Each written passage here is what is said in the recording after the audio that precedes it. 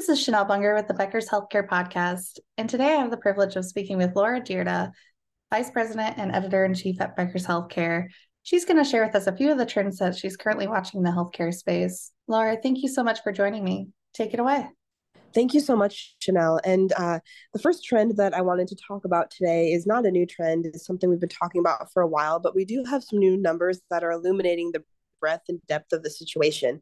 So staffing has been a challenge for health systems even before the pandemic. Workforce shortages and nursing shortages were looming. And then when the pandemic hit, obviously it exacerbated that with nurses and staff leaving healthcare in droves and others leaving health systems in order to go to travel nursing agencies and healthcare, just really overall needing to figure out a different staffing strategy. So Fitch reported earlier this month that the ongoing labor shortage is the single largest contributor to operational losses at hospitals and health systems, and that the nursing shortage has increased up to 2 million spots where there are unfilled nurses. So this is still definitely a really big problem heading into 2023 and something that lots of organizations are dealing with and finding different ways to deal with it. First, there are some hospitals and health systems that are reporting their labor expenses up from inflation, raises, bonuses, other issues just to retain staff. And because the staffing shortage has made things so challenging, they continue to see this as being a problem into next year, with more money needing to be devoted to staffing.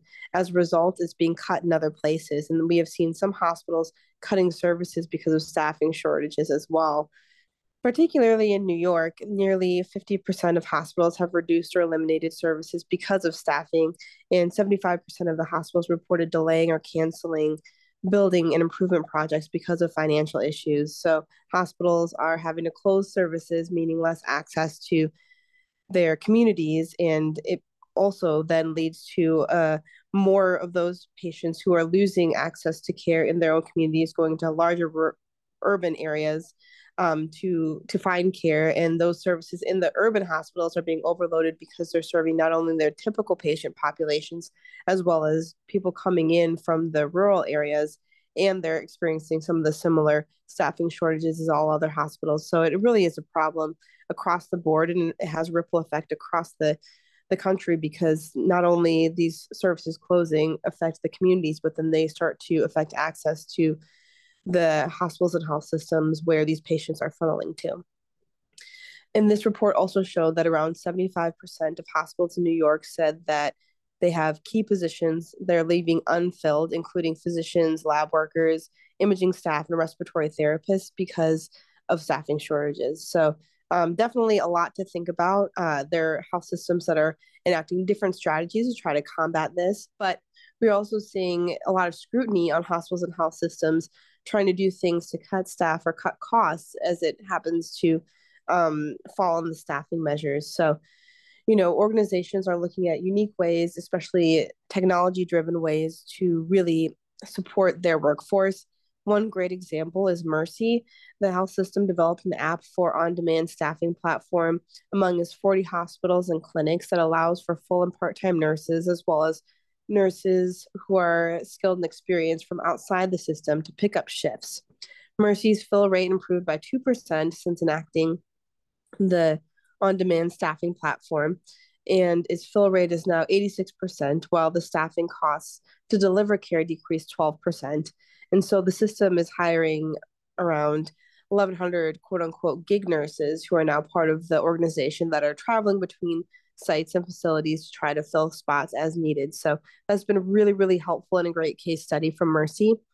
Allegheny Health Network also has taken a creative approach of creating flexible nursing team to self-schedule shifts across its 14 hospitals, or those nurses are also able to take on week-long or multi-week assignments in one place. And so it really creates that flexibility that a lot of organizations are craving. Piedmont Healthcare in Atlanta and Jefferson Health in Philadelphia also created their own staffing units. And then other organizations are looking at ways to really be more creative and improve the way that they're retaining staff. One of the people that we've spoken to recently at Becker's is CommonSpirit's Chief Nursing Officer, Dr. Kathy Sanford, who recently spoke with us about the health system's efforts to support its 44,000 nurses with shorter schedules, closer academic partnerships, and shared governance so that nurses have a bigger voice and role within the health system. And they're also moving to do more career pathways and education among their nursing team members. So it's really a lot of great things and ideas going on to support the nurse staff, to support the broader health system staff, and really make a difference beyond some of the financial challenges that healthcare organizations are having. Thank you. Yeah, it's really interesting to see the creativity of some of these health systems and hospitals in these daunting times. What else are you watching right now?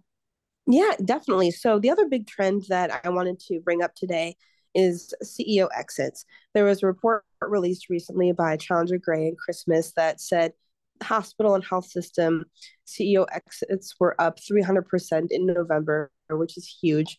And to think about a lot of that institutional knowledge leaving healthcare organizations, the turnover creates some instability, as would with any organization, but it also creates a huge opportunity for new voices and new leaders to elevate into the healthcare system.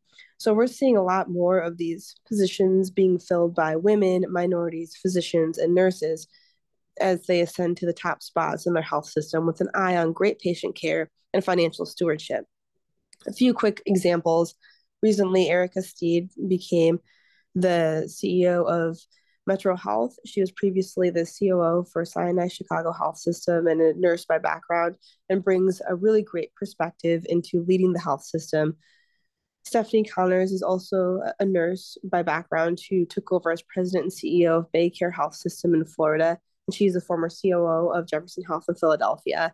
So we're really seeing a lot of this economic downturn that is leading to organizations, CEOs, some of the turnover become new opportunities for people, emerging leaders who've got some great ideas and really are attuned to what's going on in healthcare today to support the workforce, to support frontline workers and the ongoing efforts to right the healthcare system and bring healthcare into the next generation.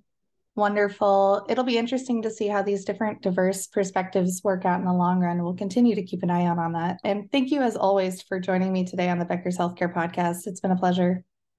Thanks so much, Chanel.